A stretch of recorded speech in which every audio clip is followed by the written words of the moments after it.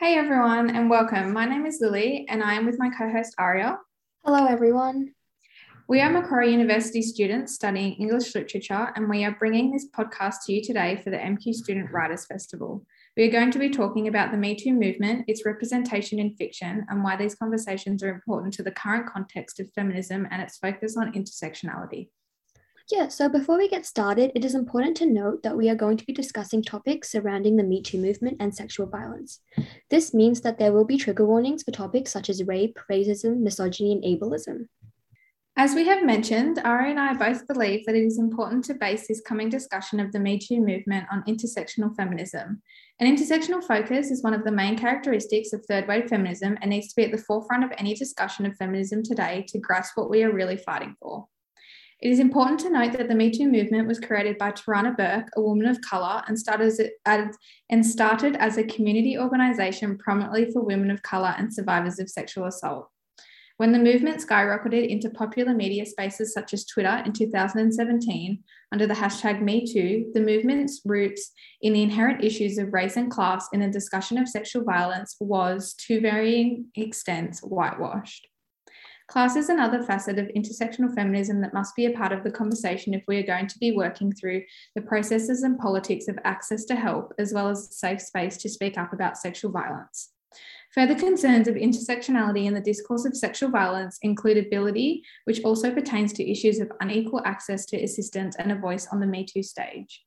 Lily and I chose The Nowhere Girls by Amy Reed and Queenie by Candace Carty-Williams to discuss the Me Too movement and the prevalent issues surrounding it. The Nowhere Girls follows three girls who come together to avenge the rape of a fellow classmate, and in the process triggers a change in the misogynist culture at their high school, transforming the lives of everyone around them. Whilst Queenie focuses on the eponymous protagonist Queenie Jenkins, who is a 25-year-old Jamaican British woman living in London, straddling two cultures and slotting neatly into neither. After a messy breakup from her long-term white boyfriend, Queenie seeks comfort in all the wrong places, including several hazardous men who do a good job of occupying brain space and a badge of affirming self-worth. Me Too fiction and intersectional feminism are prominent in the Nowhere Girls and in Queenie in bringing visibility to sexual violence and the Me Too movement. Lily and I will be discussing these issues further in the upcoming questions. Okay, so part one is we are going to be talking about rape culture. So the first question we have is, what is rape culture and why is it important to discuss? Well, it's important to have a clear understanding of what rape culture is and being able to identify it, as there is no fixed term. So through research, Lily and I have identified a basic definition of what rape culture is.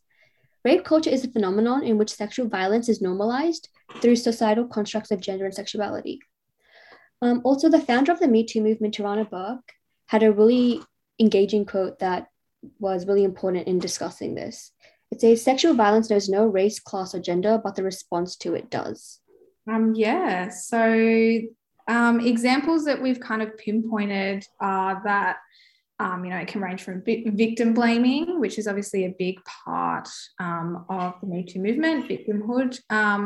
And it can also come in the form of microaggressions, from the way women dress to the way they speak. And the presence of rape culture in our society is an important topic of conversation for the Me Too movement, as it's the main reason that Tarana created the campaign in the first place. So the phrase Me Too was originally coined in 2006 by Tarana. And she created this community to show other survivors of sexual violence just how pervasive rape culture is, particularly for women of colour and women of colour living in poverty. And a really interesting quote that we found in one of our books, The Nowhere Girls, was part of their manifesto, the Nowhere Girls group. They wrote a little bit of a manifesto and they put it up around the school. And there was this really interesting line that says, "Let us be clear, rape is not about sex. It is about power and violence and control." And this mirrors a really interesting point that Tarana makes in a TED talk that she gave about the Me Too movement. And it's that rape culture, rape, and all of those things are about power and privilege, which is really important to remember. I think it's also interesting that When someone connects the act of rape or assault, it's their need for dominance and control. And like sexual violence will continue to persist as long as society maintains the traditional constructs of masculinity. I think also disregards the subjugation of women, and also like the one of the parts of like victim blaming, and it also like enacts oppression in all like aspects of it as Yeah. well. And yeah, just like we also talked about the few examples about which was in the Nowhere Girls. An example is the Real Men of Prescott blog. This is an online forum dedicated to objectifying women and spreading the message of rape across to men. This is also a really good example of rape culture that we found. And the Nowhere Girls manifesto and their movement kind of pushes back against the ideal of this blog, where they do secret emails and meetings, and they do a sex strike, and also like they flood the police station to testify, which shows a great way of like community and resilience amongst the girls. Yeah, definitely. Like they're two very stark examples in that novel that kind of exemplify rape culture on, either spectrum. So what attitudes and actions that can lead up to rape and sexual violence, and then kind of on the other end where the girls are actually standing up and saying that, putting their foot down, and that they've had enough. That's why they do the sex strike, and they also have the secret meetings, and then at the end of the book when they go to the police station in a huge number and make the police officers listen. So move on to the next question, which is, what are the different ways that rape culture shows up in our lives? Yeah, so we've kind of pinpointed that rape culture influences the way that both men and women behave. And this is ultimately the influence of the patriarchy and its power to control blame and responsibility. This is a complication in the Me Too movement, as Tarana has said, because people make comments such as the Me Too movement has created a gender war, and all women are now men hating, and it's turned into a vindictive plot against men. And ultimately, I mean, there's so many things that you can unpack in that, but ultimately it's shifting the focus away from survivors, which is the most important kind of part of the Me Too movement. It's about putting the focus on survivors, passing the mic, letting them speak up, and creating those spaces. So we have kind of also found it really interesting when we talk about allyship in the Me Too movement, and how it's kind of turned into that phrase that's thrown around a lot, not all men, which is pretty much just based on male privilege. And by men saying not all men, they are erasing the experiences and limiting the voices of women in exchange for allying with potential rapists. Or it doesn't even have to go that far though, but people that, are not actively participating in the Me Too movement and what it stands for. Yeah, definitely have to agree with that.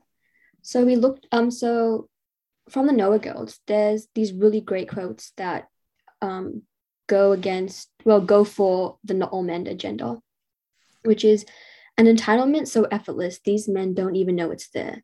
The price tag of always getting away with it, the privilege of getting to raise more sons just like them.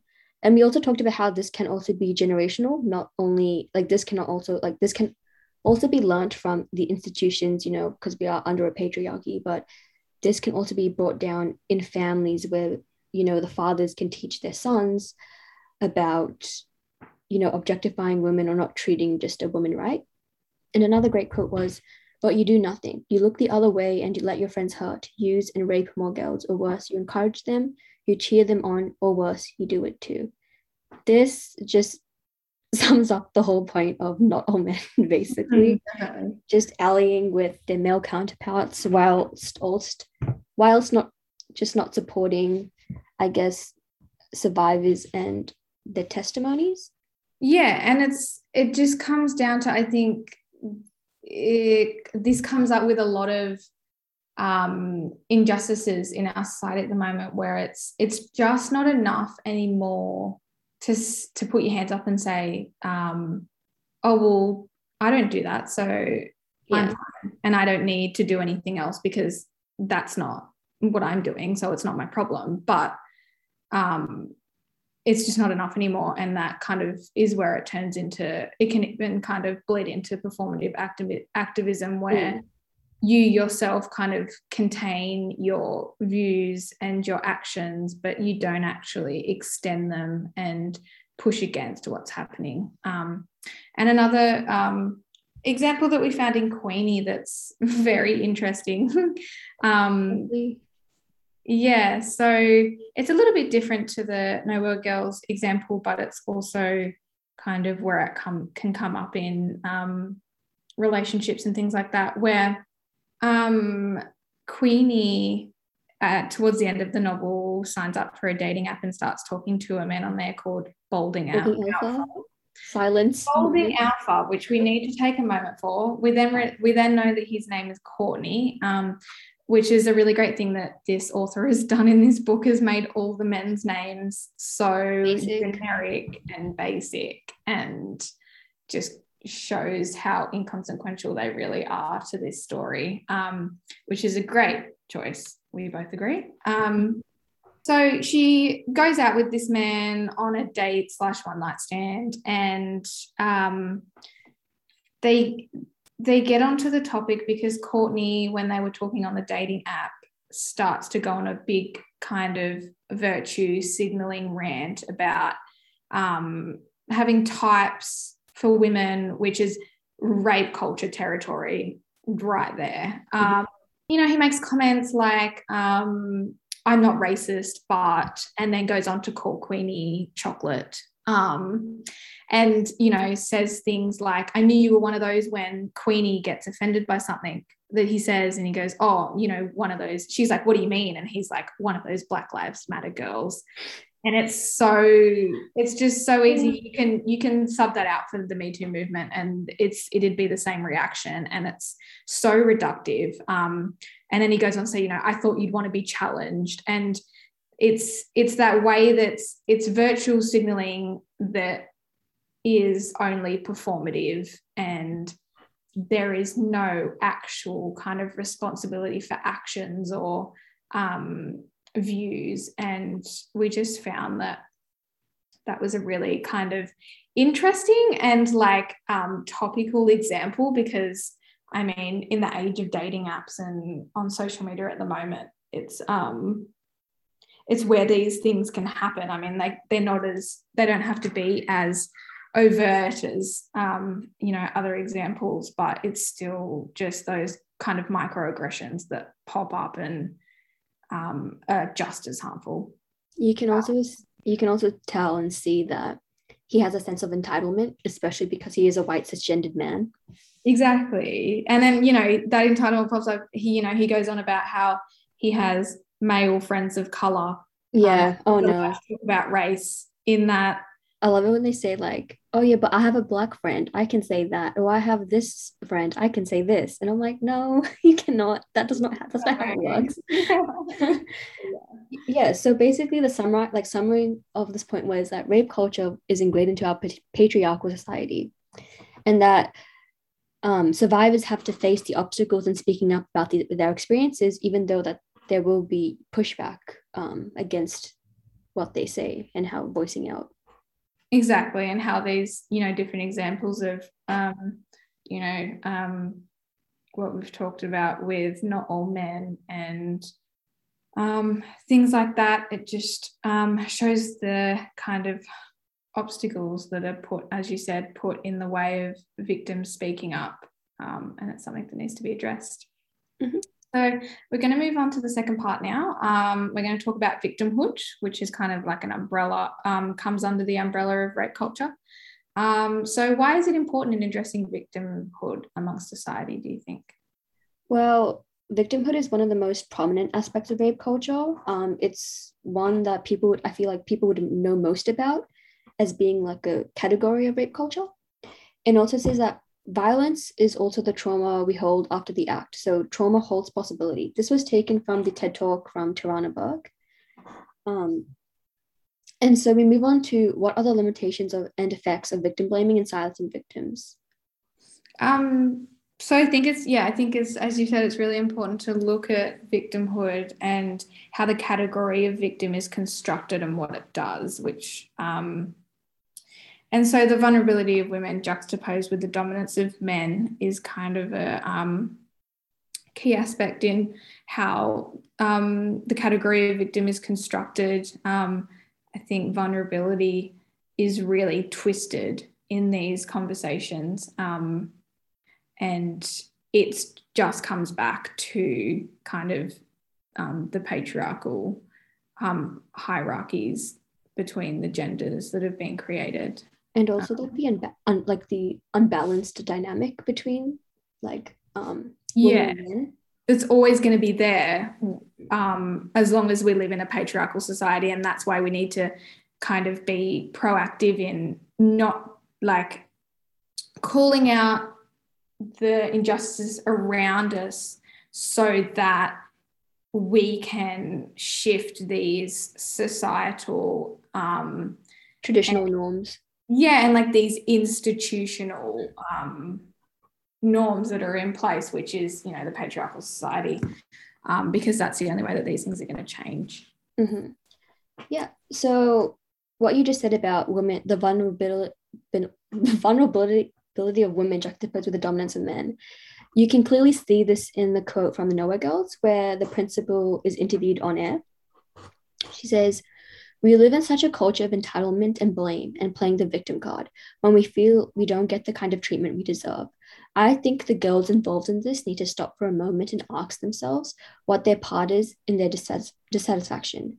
Maybe then they will stop blaming boys for all their problems and stop using them as their scapegoats. But they're young and full of emotions they don't understand, and they've found the wrong outlet for it."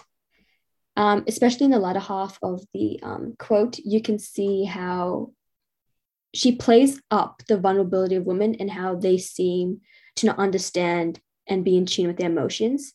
And that's just it's like a really backward way of thinking and looking at it. And it's really harmful. Yeah, it's harmful.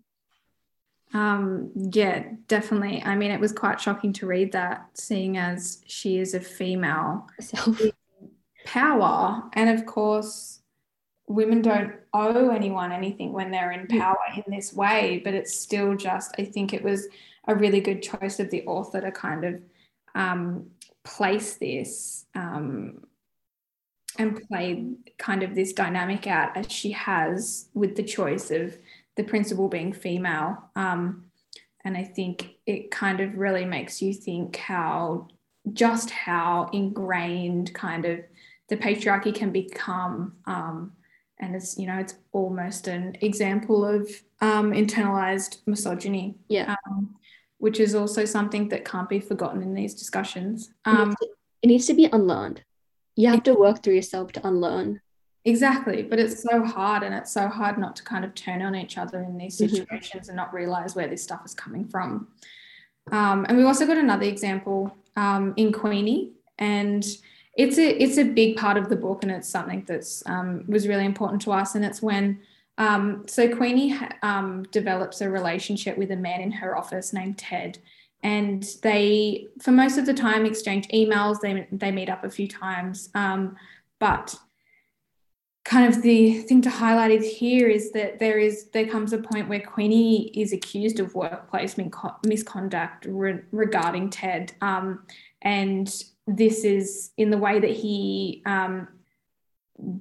Queenie's boss tells Queenie that Ted has spoken to HR confidentially, and he said that Queenie's been paying him a lot of attention, saying suggestive, inappropriate things, following him around, and that makes him entirely uncomfortable and stressed in his workplace. And it's just insane to read that, because Ted has completely flipped being a victim. To support his own needs and in his place of privilege. Yeah, exactly. So and I mean, in this same passage, Queenie says, is this what growing into an adult woman is? Having to project and accordingly arrange the avoidance of sexual harassment. And I honestly wouldn't know what to do if this happened to me in this situation. It's kind of just like, there is no way that she can really overcome this, because this man, this white cis man, has taken away he's taken away Queenie's ability to speak up about this, got in there first, beat her to the, you know what I mean? Like beat her to it.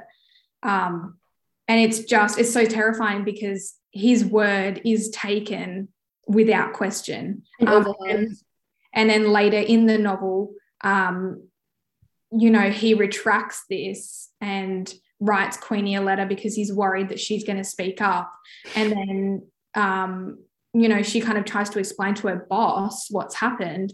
And she goes, oh, well, no, we just need to sweep this under the rug because we don't want to make a commotion. And also another point I have to point out is that her boss is also another fellow woman. Exactly. Another woman in power that's just, and yeah, so these two kind of dynamics are really kind of complex. And that's another kind of shows the complexity of the Me Too movement. Yeah, and also talking about like another complexity of the Me Too movement is also intersecting it with the intersectional feminism. Especially in the Nowhere Girls, we also get like these small passages of, these random students at the high school who like give their take on the Me Too movement and, sexual assault. And so one of the girls, a fellow Black student, she said, because this feminism or whatever it is they're doing, it's a white girl thing. When they go around making demands and yelling, people call them fired and passionate. But Black girls don't have that privilege. When Black girls stand up for themselves, people call them hostile. They call them dangerous. They call them other things.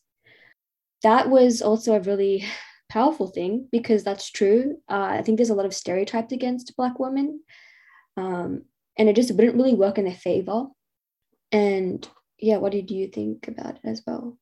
Yeah, exactly. I think in our research, we found this really interesting quote, and it says the widely held association of speech with freedom. And I think that really speaks to this part in the novel, because a complexity of kind of the category of being a victim is that we assume, especially kind of comes from the privilege of being a white woman in these situations. Like we associate, like everyone can speak up. We've made this movement and now it's really, everyone can speak up and everyone's going to be heard and it's going to be great.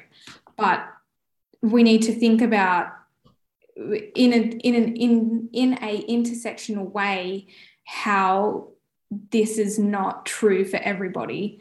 And, this bleeds into, kind of white woundedness and kind of the privilege of that is within the Me Too movement, not even just between men and women, but between women and women in the Me Too movement. And that's just kind of another way that the category of victim can be constructed in a way that makes it harder for people to speak up, just even apart from, pressures from the patriarchy and things like that. It like silences the voices of women of color. Yeah. And also like there just needs to be more spaces for women of color to voice out their opinions, and there needs to be a mic passed over. They need to create more spaces. Like it doesn't have to be like a certain amount of people talking about this. Like there's enough space for everyone to get a chance to voice out. Exactly. Yeah. And I mean that's kind of the frustrating thing, is that the Me Too movement was created for women of color. And it just, as I said at the start, it was completely whitewashed, and we need to just spend time bringing that back, because that's where the real work is going to begin when we're really passing the mic, as you say. So we're going to move on to a third part. We're going to still be kind of on the topic of victimhood, but we're going to focus on individual testimonies and kind of their nuances. So what are the complexities of Me Too movement testimonies in voicing individual experiences, do you think? Well, it's evident that survivors are affected by voicing out their experiences. we also thought it was important to take a look at individual experiences from the books that we have read, to provide important insights about the complexity of the Me Too movement. And also just to reiterate from the previous points that we talked in earlier, that Tarana said that sexual violence knows no race, class, or gender, but the response to it does. Yeah, definitely. So some examples that we think are really important of testimonies in the two books that we've read. In the Nowhere Girls, one of the main characters, Erin, she is autistic, and there is this part where, so Erin, we find out throughout the book, has experienced sexual assault, and she says there is no word for what happened with Casper Pennington, which is the guy that raped her. Erin has not been programmed with this knowledge. She does not know the word for what she is supposed to feel. And this is really interesting. And we made this connection with the way that Erin relates to a character of Data from Star Trek. And kind of in that quote that she says, the word programmed, which is a stereotype used against neurodivergent people, that they don't have emotion and that they can't feel things. And it's important to include these intersectional perspectives in the records of rape, because, as Tarana has said, people with disabilities are 7 times more likely to be sexually abused. And so kind of the Nowhere Girls does so well to kind of cover these different intersectional perspectives of rape, and how in this example that someone that is neurodivergent can struggle to relate to a movement that isn't created for them, because speaking up isn't always kind of easy. And relating, I mean, it's in any of these situations when we create this big kind of general movement, we still need to create those spaces, as we keep saying, with nuances for the different people that are a part of this. Yeah, definitely. Another character from the Nowhere Girls that we thought it was really interesting to talk about was Amber. She is not one of the main characters, but she is definitely a character that we thought it was important to talk about, especially because she's ostracized within her high school. She's basically known as the school slut, so she's slut-shamed, especially. She also limits her self-worth to relationships with the boys, and she doesn't associate herself with the movement because she doesn't feel like the movement caters towards, as she puts it, girls like her.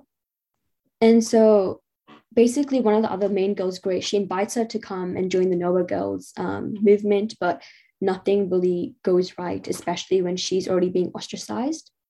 And so a quote is this of Amber's inner monologue. Amber can't believe how stupid she was. How stupid to think things could change, that someone like Otis could like her, that she could ever be friends with those girls, that there was a place for her in their stupid secret club. Fuck Erin for getting the only good guy in the school, and fuck her little weirdo friends. Fuck that Mexican dyke and that fat bitch Grace, who thinks she's so smart. Fuck Grace for tricking Amber into coming to that meeting. There's a lot to talk about in this. There's just so many ways that you can see how, I guess, one, Amber feels really pressured, especially when Grace asked her to join in that group. And we also talked like a little bit on the point of like survivors of sexual assault should not be pressured into trying to voicing out their opinions, because they don't really need to, they don't need to let their trauma be a topic that should be discussed frequently about. Like they shouldn't have to relive that. Mm-hmm. Yeah, like they shouldn't have to live their pain over and over again for the sake of awareness and for the sake of other people to push the agenda that they're trying to push, which is good. Like the Me Too movement is great, but there's just definitely nuances that need to be paid attention to. Yeah. So I think that's pretty much all the points that we wanted to get across. So I guess so. Through the examples we discussed from the Nowhere Girls and Queenie, it's become obvious that the Me Too movement is a lot more complex than some may think. And we have uncovered that the Me Too is intrinsically entangled with race, class, and ability, both because of where and why it started, also because of the nature of feminism today. Yeah, so rape culture has become an increasingly complex and complicated issue surrounding the conceptualization of sexual violence and assault. And there needs to be more conversations on the topics that the Me Too movement umbrellas, as we've mentioned, including the intricacies of rape culture, victimhood, and individual testimonies.